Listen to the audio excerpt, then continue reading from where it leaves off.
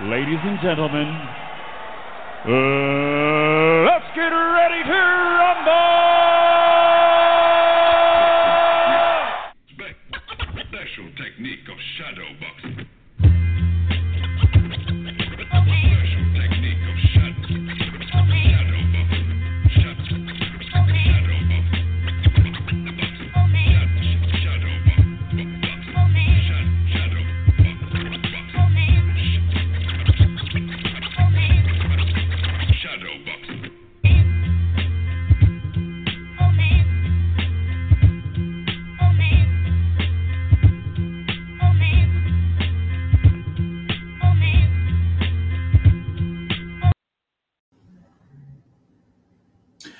Hello, everyone, and welcome to the October 30th, 2022 episode of the Boxing Source radio show. I am your host, James Bell, the leader of the Boxing Source. Of course, we have the website, theboxingsource.net. You could check out, videos from our YouTube channel, The Boxing Source, and also we have links there where you can check out the rankings for each division in the WBC, WBA, IBF, WBO.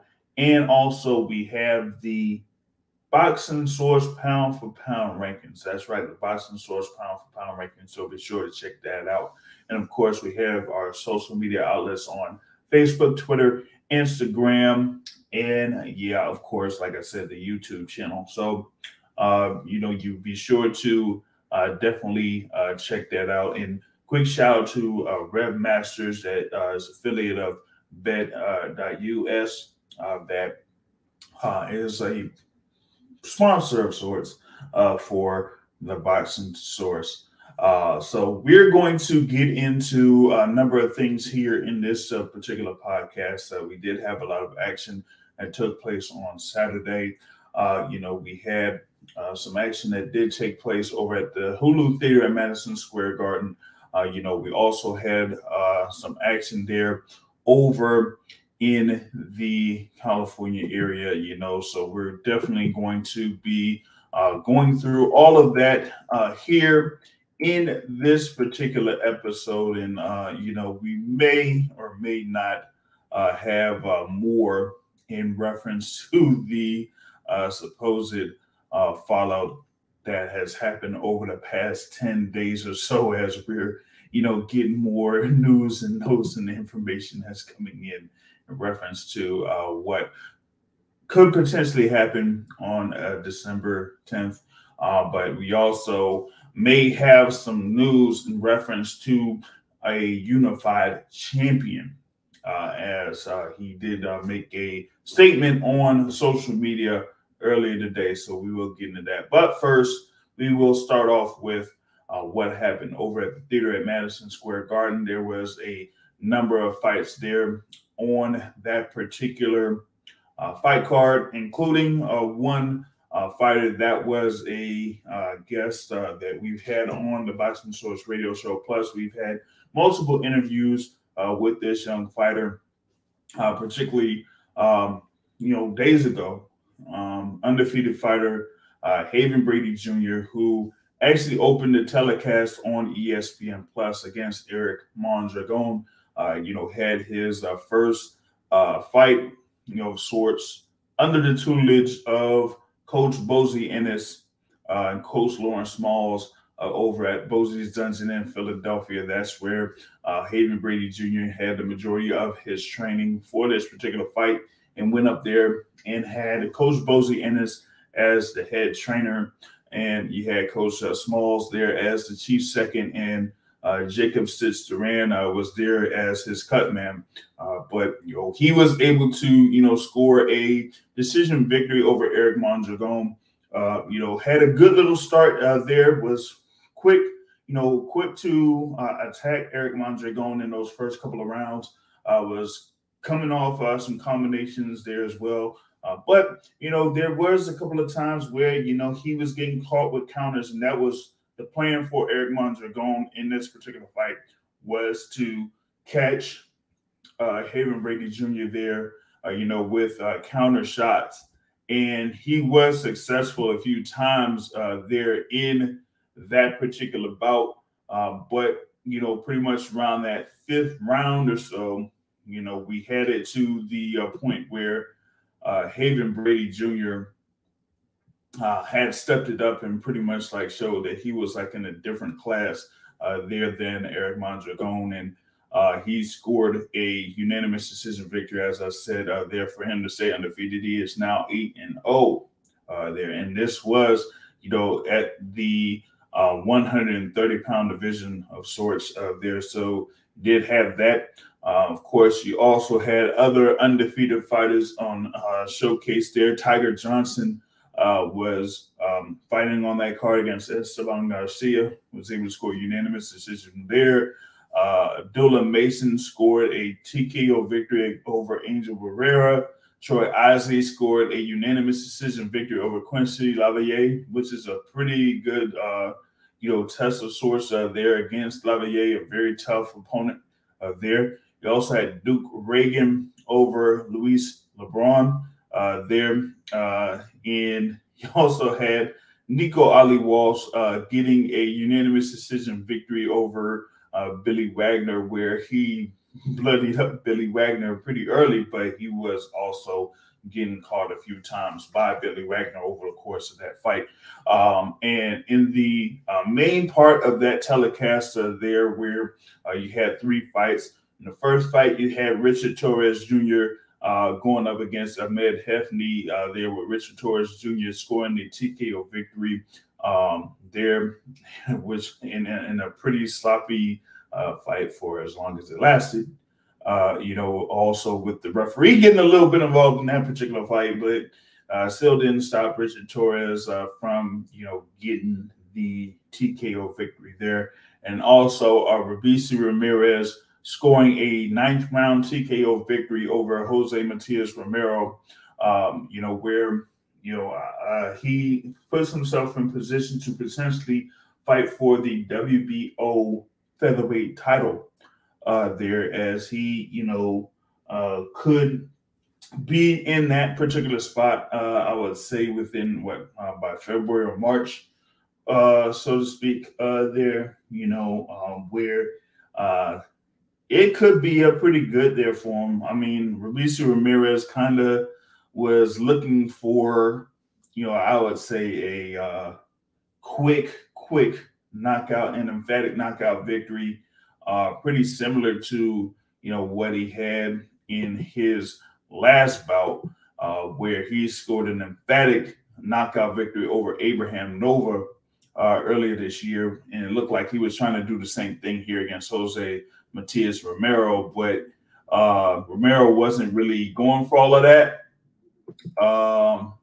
So in a sense, you had the instance where he just had to, kind of like calm down a little bit, make some adjustments. And then once he did that there in the 9th round, he ended with the flurry on Jose Romero in order to score that knockout victory. So, with him, he's going to see what happens with the WBO featherweight championship, as we see how that is going to turn out or shape up or, anything like that. So we'll have to see how that goes. And then once that is sorted out, then we'll see if, Robeisy Ramirez is going to, fight for that WBO featherweight championship. And going into that main event, you had Vasyl Lomachenko against Jermaine Ortiz, with, Vasyl Lomachenko coming in there with the first fight that he had this year, going up against Jermaine Ortiz. Vasyl Lomachenko coming in there with a record of 16 wins and 2 losses, going up against Jermaine Ortiz, who had a record of 16 wins, 0 losses, and 1 draw. And, a lot of interest was in this particular bout because, there were a number of people that felt like everything was kind of like penciled in for Vasyl Lomachenko to have this win, and then eventually could face Devin Haney for the undisputed lightweight titles. But at the beginning of this fight, you pretty much seen Jermaine Ortiz kind of like show that he has some skills, that, he was a very good fighter in this case. He looked like he was the bigger man there against Vasyl Lomachenko, and was, very aggressive there, with his attack.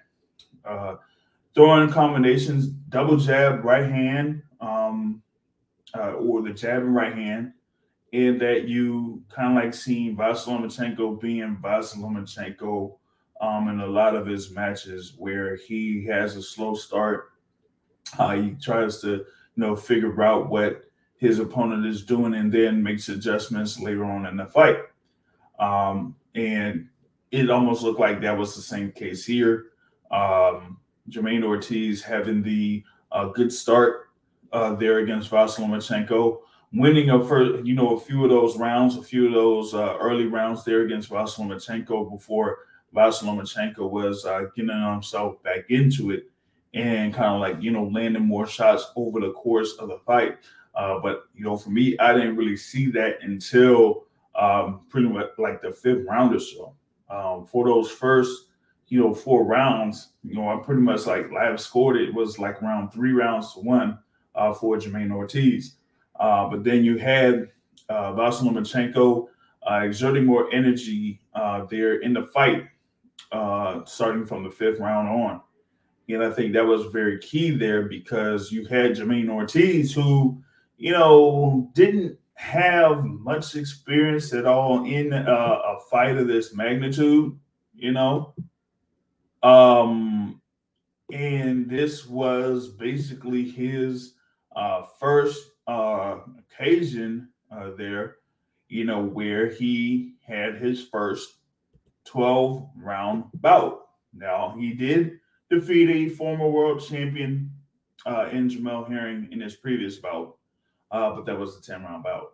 This one was a 12-round bout, first time that he was there in a 12-round bout, or a bout that was scheduled for 12 rounds. And that, to me, was very key in this particular instance, because you saw, cases where Ortiz was, tired, where he didn't really exert as much energy as he could have in this particular bout. And I think that was a huge factor in the results of this bout. But, for me, there was one thing that kind of like stood out over the course of this bout that was a little bit successful for Jermaine Ortiz. After around the 4th, 5th, and 6th rounds there, where it seemed like Vasyl Lomachenko was getting back into the fight, Jermaine Ortiz kind of switched things up a little bit and fought as a southpaw. And that was one of the things that was mentioned over the course of the fight, was that, while Jermaine Ortiz was at one point a sparring partner for Vasyl Lomachenko, while Vasyl Lomachenko was preparing for Richard Commey for that fight, Jermaine Ortiz mentioned that one thing that he never did over the course of that, training session, was that he didn't switch over to southpaw. Well, he didn't really have to, because Commey is in the southpaw. But Ortiz switching over to southpaw really kind of threw off the timing of Vasyl Lomachenko, and I thought, with him doing that, even though he might not have been all too comfortable fighting as a southpaw, sometimes doing that is your best defense against a southpaw, and when he was doing that, there were some times that he was successful there, but from a defensive standpoint, it was a little bit better off for him, because you couldn't really have Vasyl Lomachenko do the things that he usually does with his feints, foot feints, moving side to side, throwing punches and then moving or shifting on to the right, so to speak. So Jermaine Ortiz, by switching over to southpaw, kind of like nullified most of that. But then all of a sudden, he switched back to orthodox. And while he was switching back to orthodox, Vasyl Lomachenko was able to, do more of the things that he usually does against orthodox fighters. And with that being said, he kind of like got himself back into the fight when it was like around round 9, round 10, round 11. Was it the point where Vasyl Lomachenko was doing so much that he kind of like overwhelmed Jermaine Ortiz? Not really, but he kind of did enough to get most of those rounds in the tail end of the fight, you know. And in round 12, I kind of like seen like in rounds 11, rounds 12, where you could have like said, hey, Jermaine Ortiz, this is your moment. This is where you could really kind of like take over and say, hey, I'm here at this particular position. The fight is close at this point, live, or at least I thought it was close at that point. You go ahead, you assert yourself in these last couple of rounds, and you could take this fight. You could pretty much take this fight. And well, the energy just wasn't quite there. And for me, I really didn't see it that much from Vasyl Lomachenko either, where he could have, overwhelmed his opponent. I compare this particular bout to Vasyl Lomachenko's fight with Teofimo Lopez, where Teofimo Lopez had a great start. Vasyl Lomachenko got himself back into it. And then there was like one point where Vasyl Lomachenko almost seemed like he was going to take over the bout. And then Teofimo Lopez took it in that 12th round. Here in this particular bout, you didn't really get that much. You didn't get that much energy there from Jermaine Ortiz. And, well, he went through those full 12 rounds. Now, me personally, I had the fight as a draw because I really didn't see either fighter take 7 rounds. Just didn't. I'm just, being 100. I didn't see, either fighter taking 7 rounds. Fight went to the scorecards. You had John McKay scored about 115, 113. You had Mark Constantino scored about 116, 112. You had Frank Lombardi scored about 117, 111. Unanimous decision for Vasyl Lomachenko. That is the 17th win in his professional career. So what you had one judge that gave Vasyl Lomachenko 7 rounds. You had one judge that gave Vasyl Lomachenko 8 rounds. And then you had one judge give Vasyl Lomachenko 9 rounds. Now, you gave him 7 rounds, okay. You give him 8 rounds, no. But you give him 9 rounds. Come on, man. Come on. After that first half of the fight, you mean to tell me that you gave Vasyl Lomachenko pretty much like every round? No, I have not seen the official scorecards for this bout. I really don't see why that would be the case. Look like from what I've heard that a number of judges gave round 6 to Vasyl Lomachenko, and I know that that one was clearly not a Vasyl Lomachenko round. But like I said, you have Lomachenko get the win. You have him as someone that is there as highly ranked in the lightweight rankings. Of course, after the fight, you had the undisputed lightweight champion Devin Haney step into the ring. Of course, Devin Haney has had those 2 wins over George Kambosos Jr. And he looks like he could be the next opponent for Vasyl Lomachenko. Haney looks like he is ready for that fight against Vasyl Lomachenko. Vasyl Lomachenko did kind of like say that he needs more time of sorts, before maybe that fight could take place. I'm saying here, they should go ahead and try to make that fight by March or April of 2023. And I would highly favor Devin Haney to win that particular bout. Vasyl Lomachenko, at this point, I don't think that he is, what, of course, he's not what he's been in the past. And thing about it is that, there is something that stands out with Vasyl Lomachenko.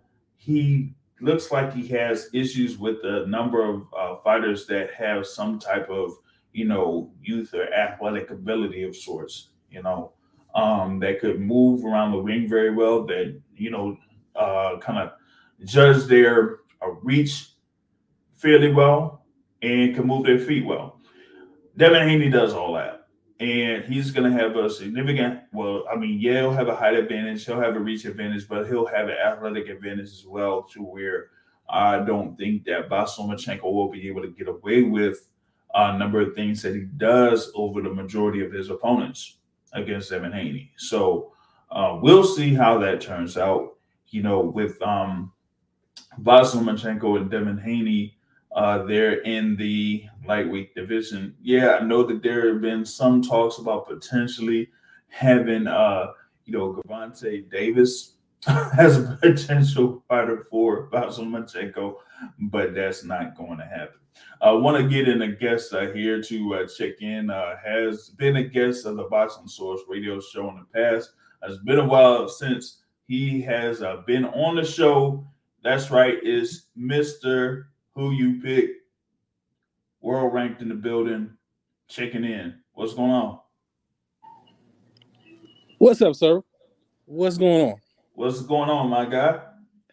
Nothing too much. So, I've been on here previously, to gloat about Mr. Lomachenko and his resume previously, and how he dismantled, Rigo Diao when everybody thought, Rigo had a legit chance, and some of those, stages of those fights. So now I have to come back on. Since I gloated then, I have to come back and humble myself, because Lomachenko is no longer the fighter that I thought he was at once upon a time. Now, I would not say that he's a terrible fighter. I would not say that he is no longer a skillful fighter, but he's no longer the fighter he once was. So I don't want to diminish what he has done previously, because I think a lot of people think he hasn't really done anything, and I think that's a discredit to him as a totality of his career. But I do want to come on here and kind of humble myself, because of the simple fact of, if he's what I've considered him to be over these past couple of years, even with the Teofimo setback, he should have handled Ortiz as someone who's a top tier fighter. So because he didn't, and I can make 1,000 excuses of why he didn't do it, the fact of the matter is he didn't do it. He wasn't capable of doing it. He escaped in this fight, and yeah, that's pretty much what I wanted to say about Lomachenko as a whole, in my opinion of him previously and now. I do not want to. I'm not backwalking my assessment of him, because I still think he's a great fighter. I still think he's a Hall of Fame fighter. But he's no longer that fighter. And I know some people probably think he never was that fighter. And I will disagree on that ledge with anybody. But he is not the pound for pound guy that he once was.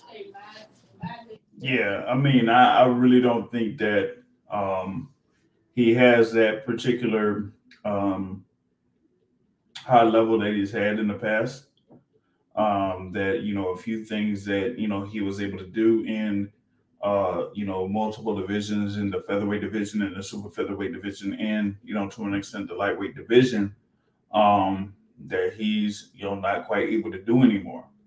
And at this point, we just have to see like how he's going to be able to adjust here in his professional career, because when he goes up against guys that are in the lightweight division, but seem to be bigger and more athletic than he is, he has issues.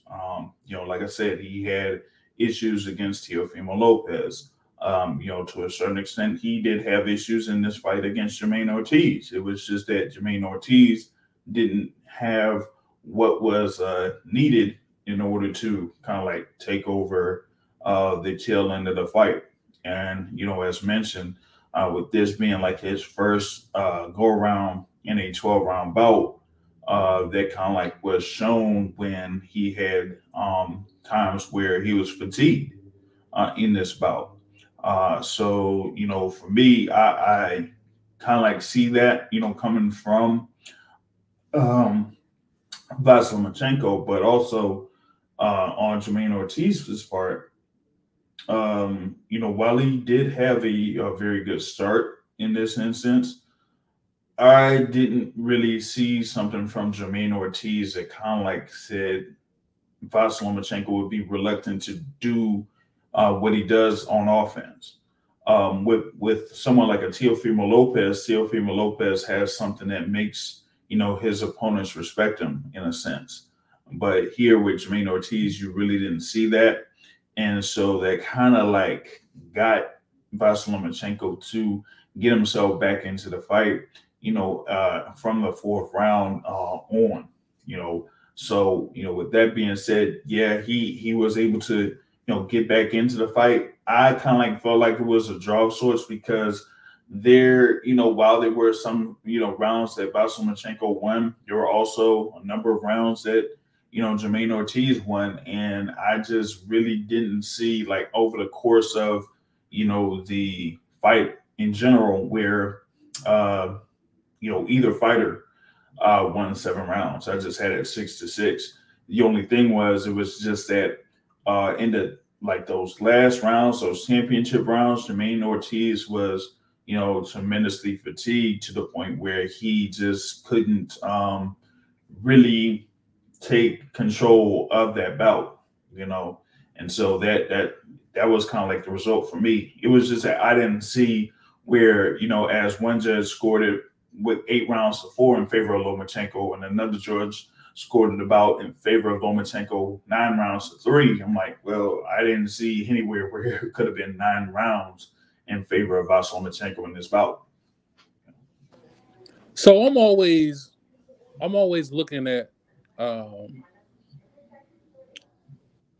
the business side of the sport. So during the whole fight, and this fight was similar in a way to the Teofimo fight because Teofimo started so well, and he really basically swept like the first 6 rounds, 5 or 6 rounds of the Lomachenko fight.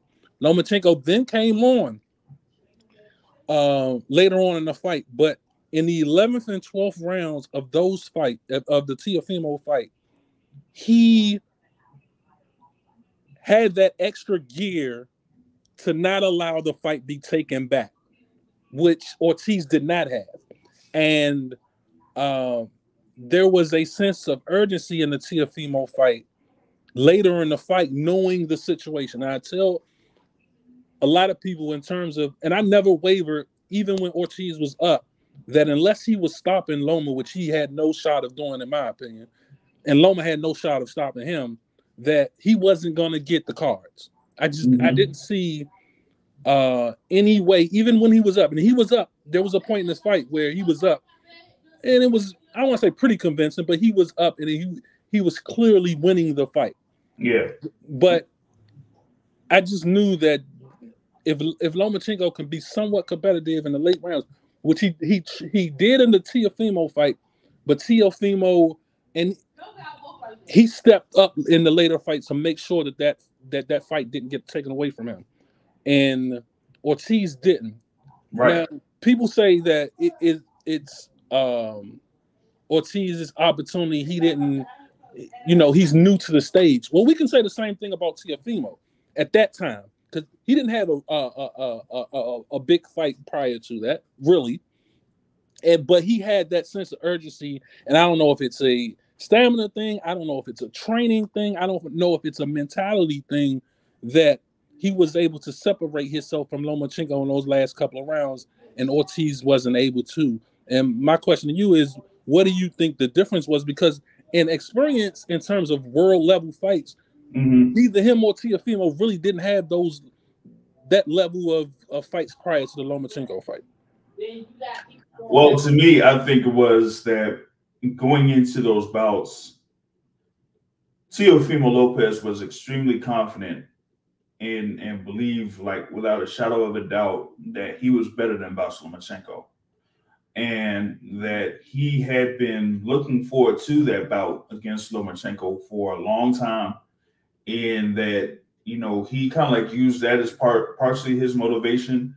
And even like going right before the fight when they like had their little interview of sorts there with Joe Tessitore, whoever it was, and Teofimo Lopez pretty much said like, "Look, I'm going to show y'all that from a skill standpoint, I'm better than Vasyl Lomachenko." He already felt that he had the power to get Vasyl Lomachenko's respect, but he said that he was going to be skillfully better than Vasyl Lomachenko in that fight. And in those first few rounds, you kind of like seen that from Teofimo Lopez. So the amount of confidence that Teofimo Lopez had going into that bout against Lomachenko was very key in that bout. For me, Jermaine Ortiz, even though he was undefeated, he had his, key win over Jamel Herring earlier in the year. I didn't really see that level of confidence from Jermaine Ortiz, and with that being said, that's kind of like half the battle in most of these cases in these fights, is that you have to be like 155.5% confident that you're going to defeat your opponent. And even with someone that the caliber of Vasyl Lomachenko that gets all of this praise, all of this, publicity and everything like that, you got to be like saying, "Hey, man, I'm bigger than this guy. I'm skilled myself. I can do things here and there. I can beat this guy." And, for those first few rounds, you kind of like seen the skill level of Jermaine Ortiz to where he was getting with Vasyl Lomachenko. And I think that for some reason, it almost seemed like it was a surprise to some folks. Maybe it was a surprise for Jermaine Ortiz. But, to kind of like have something like that happen and you don't really build off that, then you're gonna, run into those issues where you have someone like Vasyl Lomachenko come back. And, also, having that instance of not being used to fighting for 12 rounds in a 12-round bout, that is a key factor there as well. And I think that, harmed Jermaine Ortiz in this instance. Yes, his trainer kind of like, emphasized to him in those 10th, 11th, and 12th rounds, like, this is your moment. This is your time to shine. This is where, you can take over and, take this fight from Vasyl Lomachenko. But, from that live, you really didn't see that, coming from Jermaine Ortiz. And like I was saying earlier, I don't know what happened when he didn't switch back over to southpaw when you had him going to orthodox and Vasyl Lomachenko was getting back in the fight. Just switch back to orthodox, see what Vasyl Lomachenko does, and see if he still has issues trying to get to you or trying to get off his offense while you are at a southpaw. And he never switched back to southpaw. And I think that was also a key factor in how that bout turned out. So. I mean, yeah, what you got? I don't want to make any excuses for Lomachenko, but I want to ask this question.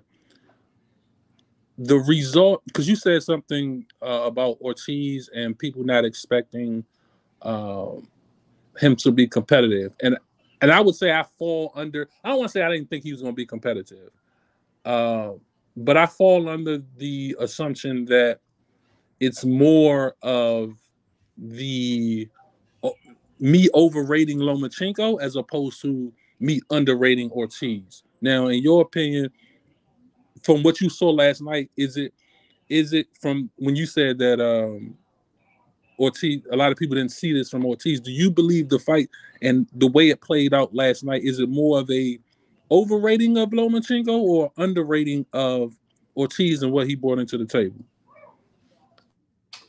Ooh, going for me personally or in general? Both. Okay. For me personally, it was more of a underrating of Ortiz. Because for me, Vasyl Lomachenko is good up to a certain point.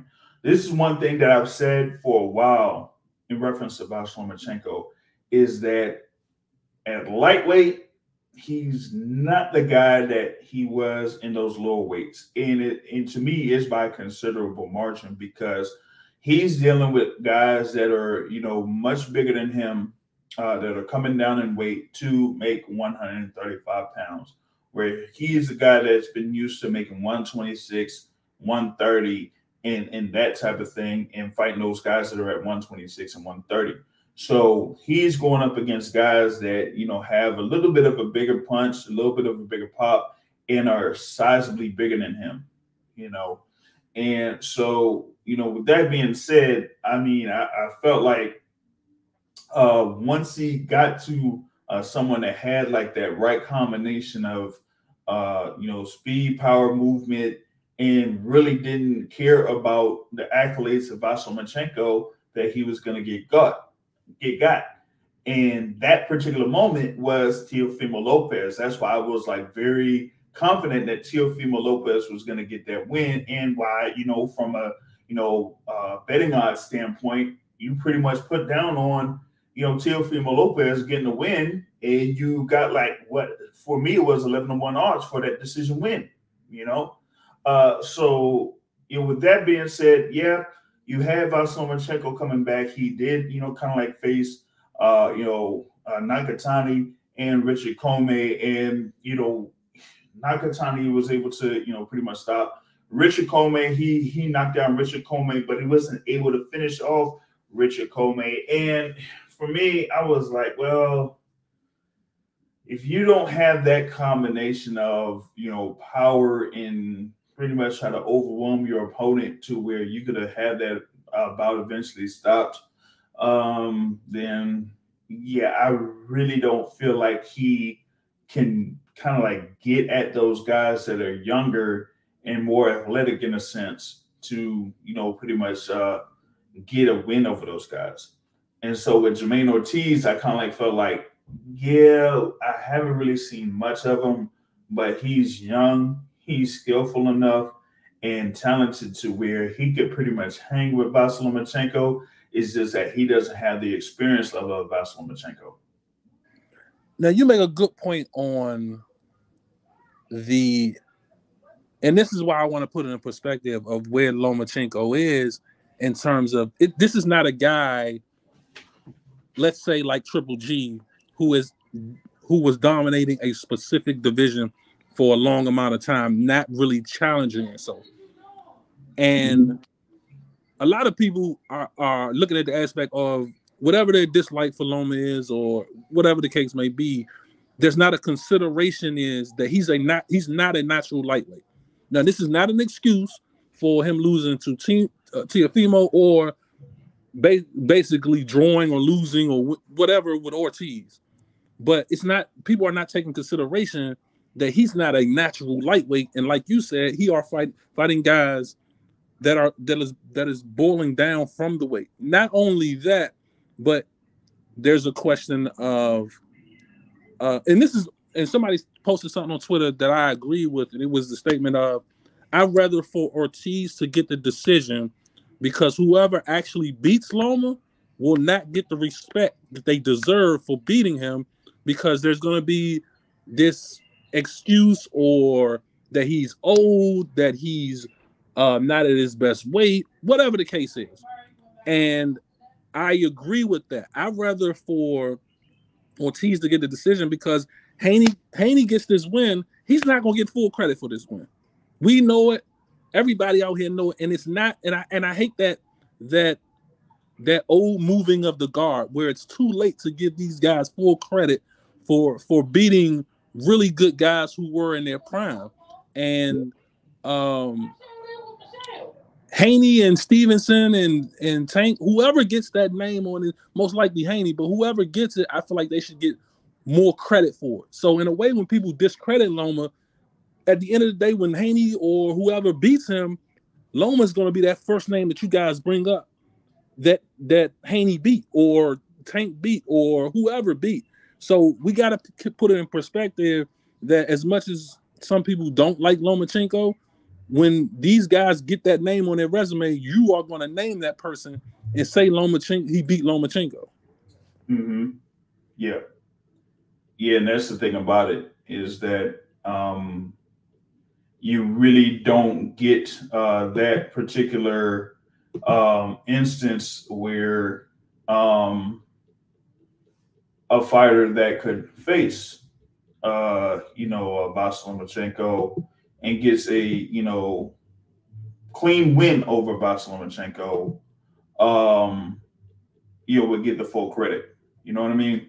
So the thing about it is like Devin Haney, who I highly favor to beat Vasyl Lomachenko once that fight does happen, that he won't necessarily get his full credit. The thing about it is that with Devin Haney and Vasyl Lomachenko, that particular fight, could have happened or should have happened, a couple of years ago.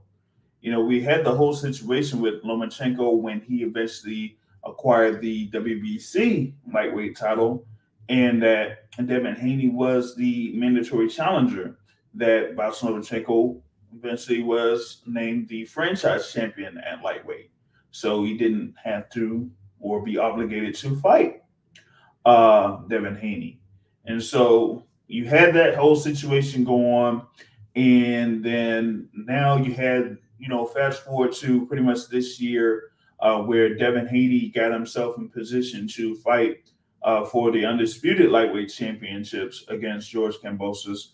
Won the first bout, then had the second bout where, a lot of people felt like he drained himself to make 135, but still had a more, emphatic victory over George Kambosos Jr. that we'll have to see how he kind of like approaches this thing for next year, 2023. He did step into the ring there after Vasyl Lomachenko got the decision win and said that he is, extremely open to facing Lomachenko for those undisputed lightweight titles. And, Lomachenko was like saying, hey, maybe I need more time. I don't know. So I will have to see how that goes. You know what I mean? So, with that being said, Lomachenko moves forward, and we'll see how he does. For Jamaine Ortiz, he definitely made a good account of himself there in this particular bout. And, really would like to see what happens next for Jamaine Ortiz there in the lightweight division if he, plans to stay a lightweight. There could be a number of fights that are out there for him there in that particular division. You got some on that? Yeah, and I don't want to discredit his performance, but from what I saw yesterday, I personally don't rate him. I don't think he's a contender or someone that will be a threat to the division. I think he's what I thought he was yesterday, a considerable. Now he has some type of name. He's not going to ever be put as an A-side, so therefore he's going to always be in competitive matches. And therefore, there's always going to be a chance, 50-50. He's going to be in 50-50 fight. And that's generally when you're not the A side and you're not getting easy fights, there's going to be some losses that come. So I don't see him as a threat to the division or even a contender, really. I do want to see him again because I do think he deserves an opportunity to prove me wrong and to better his status because he earned it last night. So I don't have a problem with him getting another shot, but I don't see him I can't see him beating Ali Rivera for real. I can't see him beating somebody you might have talked about or you might talk about later who was on the other card. His name, the guy that beat JoJo Diaz. Personally, I can't see him beating those guys. But he's a good TV fighter. He showed out yesterday, and he deserves an opportunity. I just don't really rate him personally. Right. Like, I mean, you have guys that are out there, like you'll have contenders in George Kambosos Jr. We'll say like, William Zepeda, who we'll talk about later on down the line. Michelle Rivera, or like in this one was a fighter that we thought that Jermaine Ortiz could have fought instead of Vasyl Lomachenko, and that's Jeremiah Nakathila, who scored a good win in his last bout. So you have someone like Jeremiah Nakathila, like an Isaac Cruz Gonzalez. Yeah, you might not be able to face someone like a Isaac Cruz Gonzalez. But also, I think someone that's coming up there in top rank is Raymond Murataya. That is also there in the lightweight division. That could be another opponent of sorts there for Jermaine Ortiz. So, and I'm not, really mentioning the guy that, is now at 135 pounds, so former unified champion at 130, Shakur Stevenson. But that could be another guy that they could put as a B-side to, facing Shakur Stevenson. They might, have like another fight for Shakur over in Newark against someone like Jermaine Ortiz. But, I mean, who knows how that would, kind of like sort itself out there for that. You know what I mean? But that's kind of like how that, that lightweight division shapes itself out. Like I said, with Devin Haney having all of the belts, Vasyl Lomachenko looking like he's penciled in as the next opponent for Devin Haney. And with, Jermaine Ortiz, with his first professional loss, we got to see like what else is out there for him in the lightweight division. Now, going into that, other fight card that was over in California with that main event of William Zepeda versus Joseph Jojo Diaz. That one was one where, I kind of like felt like you had Zepeda there as, an established fighter there in the division. Of course, Jojo Diaz had been a contender at the featherweight division, world champion at super featherweight, campaigning there in the lightweight division, where, he did face Devin Haney at one point and lost to Devin Haney. Really didn't favor Jojo Diaz in this particular bout. Yeah, I thought that William Zepeda would eventually overwhelm him and get the win. But it ended up being a little bit of a, better fight than I expected there for this one. And for a good number of those rounds, you had some good, inside action there in close quarters between these guys. But it was more about Zepeda having the upper hand in a lot of those exchanges. And that, Zepeda was just, getting the better of him, early and often. Jojo Diaz got cut in the fourth round, and then also later on in the seventh round. But he was still in there tough there against William Zepeda, but it was still a unanimous decision victory for Zepeda, with Zepeda getting like 11 rounds in 2 of those scorecards and 10 rounds in 1 scorecard for Zepeda to stay undefeated there at 27-0. And it's just the thing about it is with Zepeda, it's more of a matter of, where he's at, in that you can't really place him, anywhere to kind of like say, hey, he could eventually, contend for a world title there in the lightweight division. But, you do have a couple of other guys there under Golden Boy Promotions, but one of them is still in a little bit of a discussion point to see if he can face Gervonta Tank Davis. But that's a whole nother story there. But going to the whole thing with William Zepeda and Jojo Diaz in that main event there in California, their world rank. Yeah, I didn't see the fight per se, so I can't speak on the actual action of the fight. But I am curious how or where they're gonna put Zepeda going forward because, like you said, there's a logical choice there if another fight doesn't get made. But if that option isn't there, how do they keep him active but also in a ascending form as opposed to being stagnant?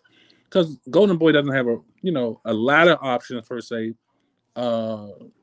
in terms of the lightweights. So I'm curious to see how they move him going forward and try to have him, like you said, how does he get a title shot, or how does he ascend his career? Because right now I'm not sure how he gets in to the top of the food chain. So curious to see how they move him and what's the next step for him. Yeah, that's the thing that's curious. I mean, Jojo Diaz was there as like a contender of sorts in the lightweight division, but you wouldn't necessarily put him over Zepeda, going into this fight. And we kind of like clearly seen that Zepeda was, a lot better at least to me than Jojo Diaz in this case. And so now it's like, what's next out there, for William Zepeda? Like, what could you potentially put him in there against if you can't, fit him in there against like a Ryan Garcia? Like, would you be able to like make a deal with him to fight Zaur Abdullayev, or someone, I don't know, like a Jezreel Corrales or something? Like, I really don't know. There really isn't that many other options out there for William Zepeda to kind of like say, hey, is he there as like a potential world title contender? Do you say like, okay, what other position could he be put in? You hadn't seen like someone like a Golden Boy Promotions really try to work with other promotional organizations to try to make cross promotional fights like that. Everything is pretty much like in-house with Golden Boy Promotions. But now when you have someone like a William Zepeda, where he's there, he's built up his record, he's undefeated, he, kind of like has proven himself to be a very good contender there in the lightweight division. But now it almost seems like you're running out of opponents for him.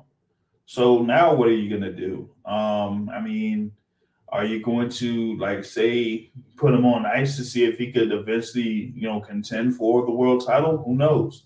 But outside of that, you really don't have that much out there for William Zepeda there in the lightweight division. I mean, we kind of like named some of those, fighters that are there lightweight, like Michelle Ali Rivera, Abdullayev, maybe Ivan Mendy, I don't know, Dennis Baranchyk, maybe Angel Fierro. I mean, I'm just naming guys that are, kind of like positioned in different spots in the sanctioning bodies rankings, or the top 15 rankings in these sanctioning bodies that, someone like a William Zepeda could potentially face while, that whole lightweight title situation gets sorted out, which will be like locked up for another, 4 or 6 months at minimum. So you've had, the thing where all the lightweight titles have basically been on lock since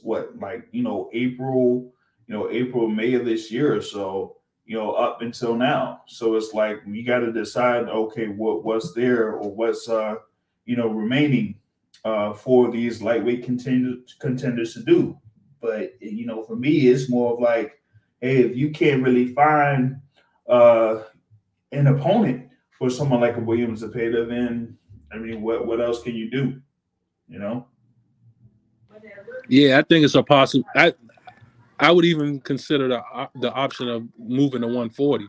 That might be an option as well. Just looking at not having many options at lightweight, I can see that being an option as well. But yeah, like you said, man, I don't know what they do if they. I would have thought that they would have made the Garcia fight maybe instead of the Fortuna fight, but I don't know. The Ferrero fight that you mentioned, he just fought recently, so that might make sense just as a as an option. But yeah, they don't really do business with other sides, so we'll see.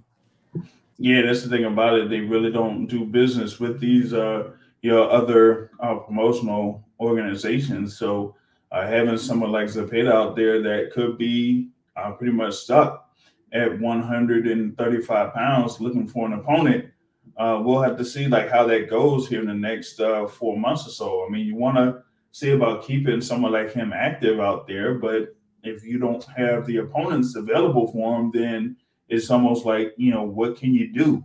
If he does like move up to 140, I don't know, maybe you'll have more options there at 140, maybe not. It just depends on how they kind of, sort that self out when it comes to William Zepeda. But, I think that he could be someone that is a very viable contender there in the lightweight division. It's just the issue of trying to see what happens with the lightweight title situation. If you have them all locked down with Devin Haney eventually fighting Vasyl Lomachenko next year, then you're gonna have to see what happens with the rest of these contenders out there, 135 pounds. Now, you did also have, like, in that fight card on the co-feature bout, Alexis Rocha there against Jesus Campos, with Alexis Rocha getting the win there, unanimous decision win, almost a near shutout.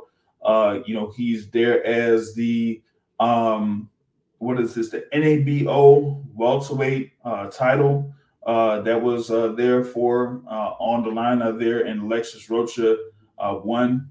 So he has that record of 21 wins and 1 loss. And for me with Alexis Rocha is that he's there at the welterweight division.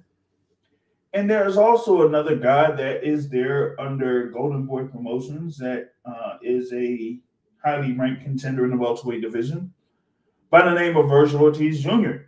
And given what has kind of like been happening at the top of the welterweight division, and that a certain fight, of course, is not going to happen, well, then if you're not going to have one of those world title holders defend against a top-ranked contender there in his rankings, and he really doesn't have to face the number 1 or number 2 guy because he already had his mandatory defense last year, and it's not due for another 6 months.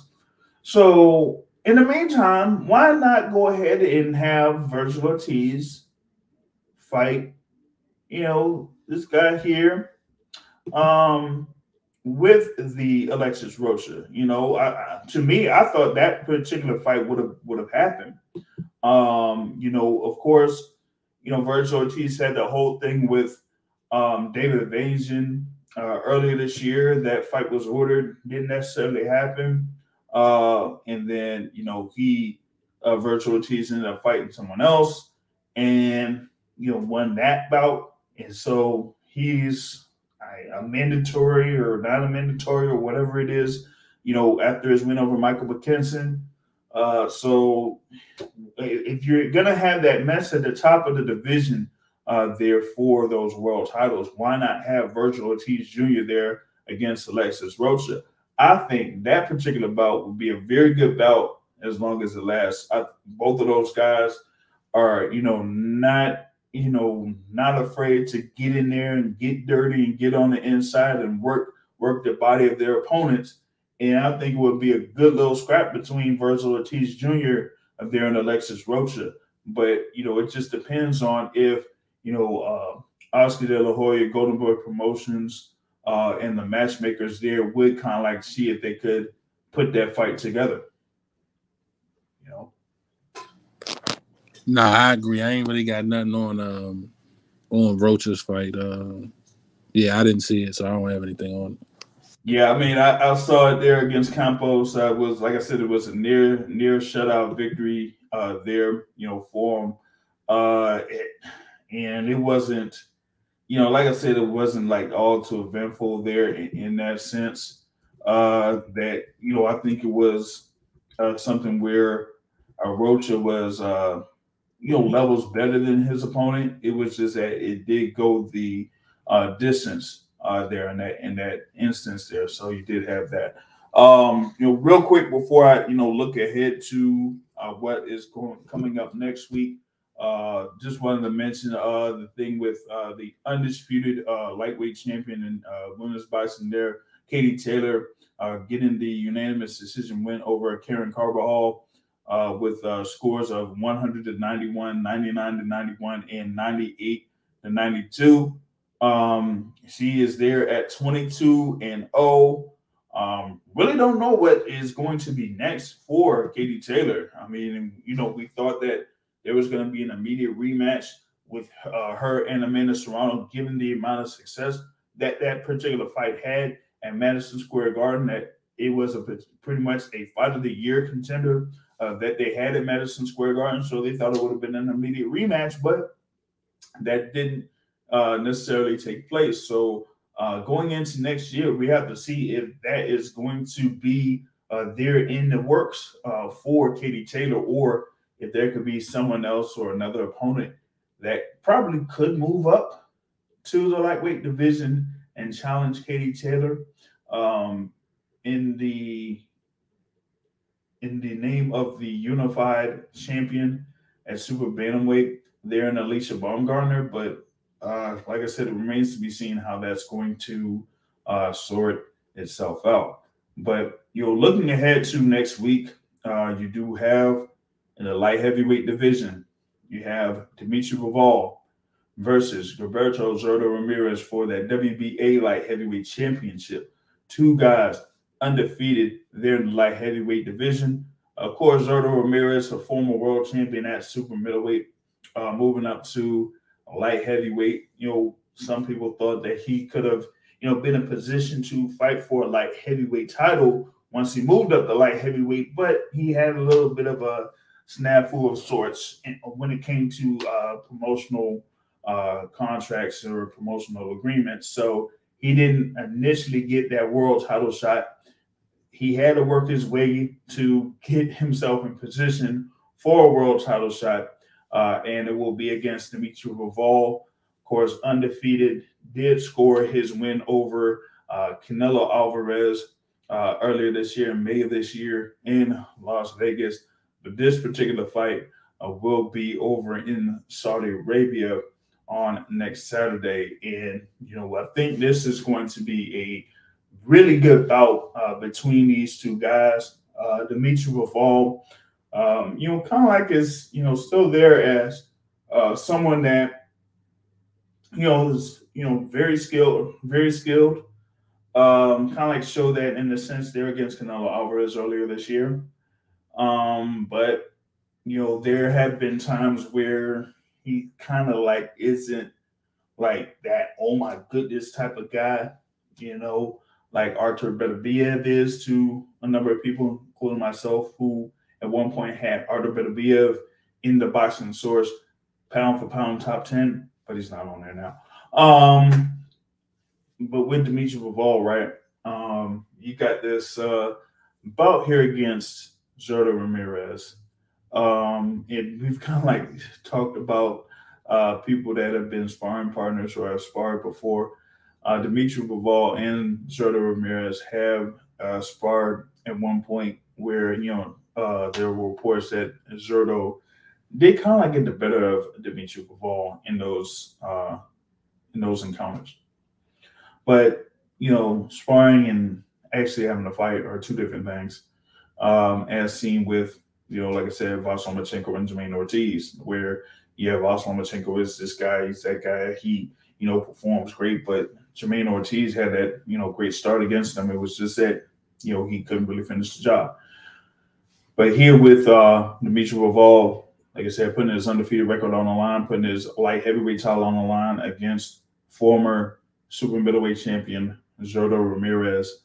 I think that will be a very, very good bout between those two combatants. For me, it's more about okay. Dimitri Bivol is coming off his high of defeating who many considered as a pound for pound king, Santos Saul Alvarez Barragan, right?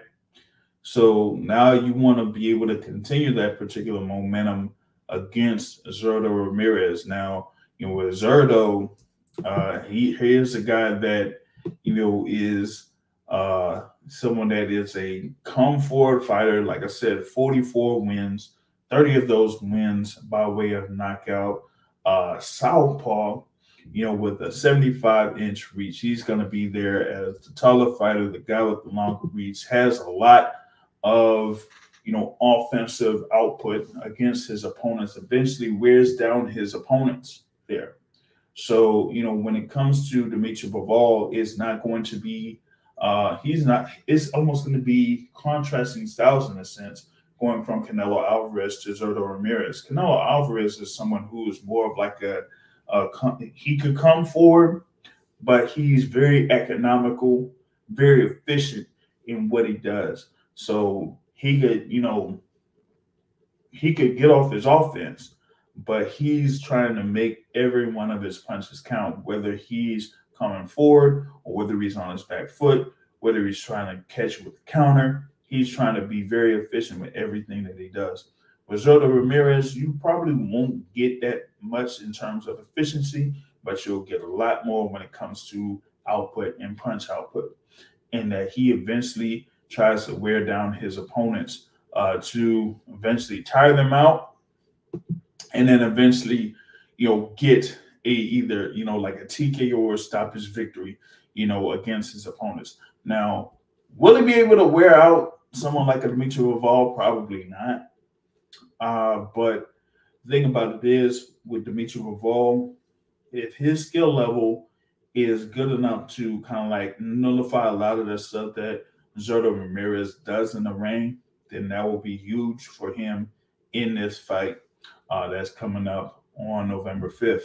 But outside of that, I feel like with Zurdo Ramirez, if he just shows that he could, eventually get at Dimitri Bivol over the course of the early rounds, kind of like get a number of those early rounds and then see what Dimitri Bivol does for his adjustments.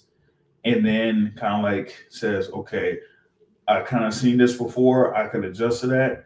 Then maybe you'll have something there against Dimitri Bivol. And I think that will be really key here in this light heavyweight tilt that's coming up on November 5th. But after that, we got to see what happens with the winner, right? Now, Dimitri Bivol, if he's there, he gets the win.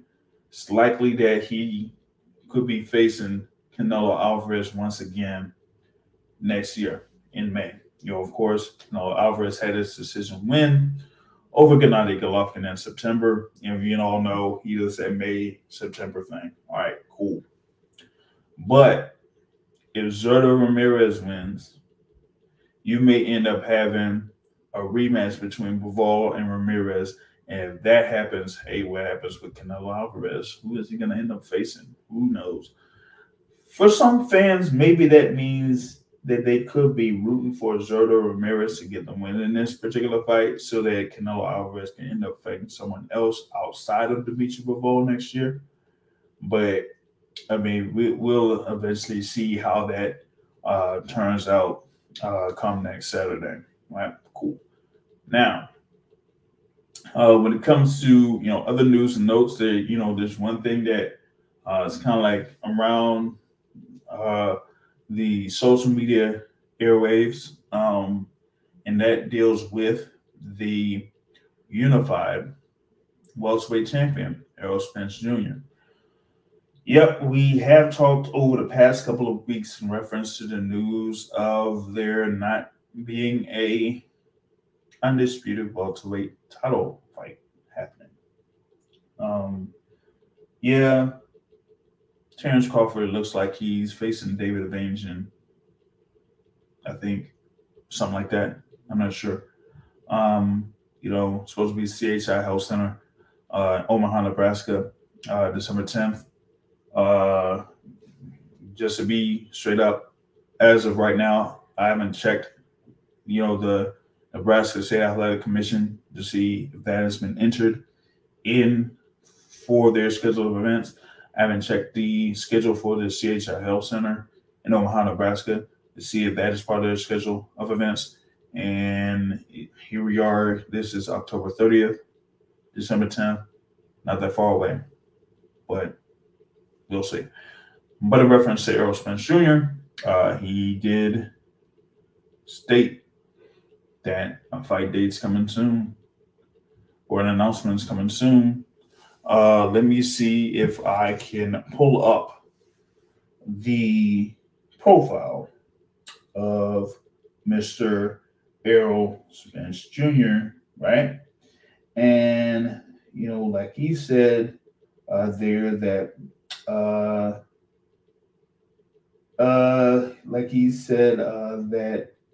announcement is soon when it comes to him fighting, right? And also after that, he kind of made a couple of other posts, but one of them is something that came from a guy that really is involved in boxing Twitter. It's someone by the name of Ray Jackson, who kind of like stirs the pot a little bit when it comes to boxing Twitter. And Ray had made a post earlier, and after the initial post by Errol Spence, Ray Jackson replied, and he said that it could have been Terrence Crawford, but Terrence Crawford didn't necessarily do that. Well, Errol Spence had made a reply to Ray Jackson, and he said, it's cool. I'ma spin the block. Ooh. So I guess that means Errol Spence versus Terrence Crawford is not necessarily completely out, but it's just not next. So that means Errol Spence Jr. Will have a fight date, will have an opponent that's soon coming. Now, on the YouTube page for the Boxing Source, we did have a discussion in reference to that, like what could be his potential opponents. And we, brought up Jerome Business. We brought up Keith Thurman. We brought up Iman Stanionis. Now, the thing about it is that either you go by what's in order for, the mandatories, or you go by what's the most lucrative fight out there. Now, in the order of mandatories, Iman Stanionis is next.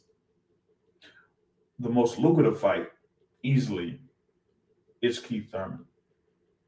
Now, of course, we've had, all this back and forth between Keith Thurman and Errol Spence over the years. And when Keith Thurman was the world champion, when Keith Thurman was a unified world champion, that Errol Spence was out there knocking on the door, and Keith Thurman was like, nope. Now it seems like the tables have turned. It's like, or like Errol Spence has said, and after one of his fights, my, how the tables have turned. Now it's Errol Spence that's the top guy in the welterweight division. And Keith Thurman is out there, doesn't have a belt, but is there as a top-rated contender in the WBC rankings. And like I said, he is the most lucrative fighter that's out there that's available.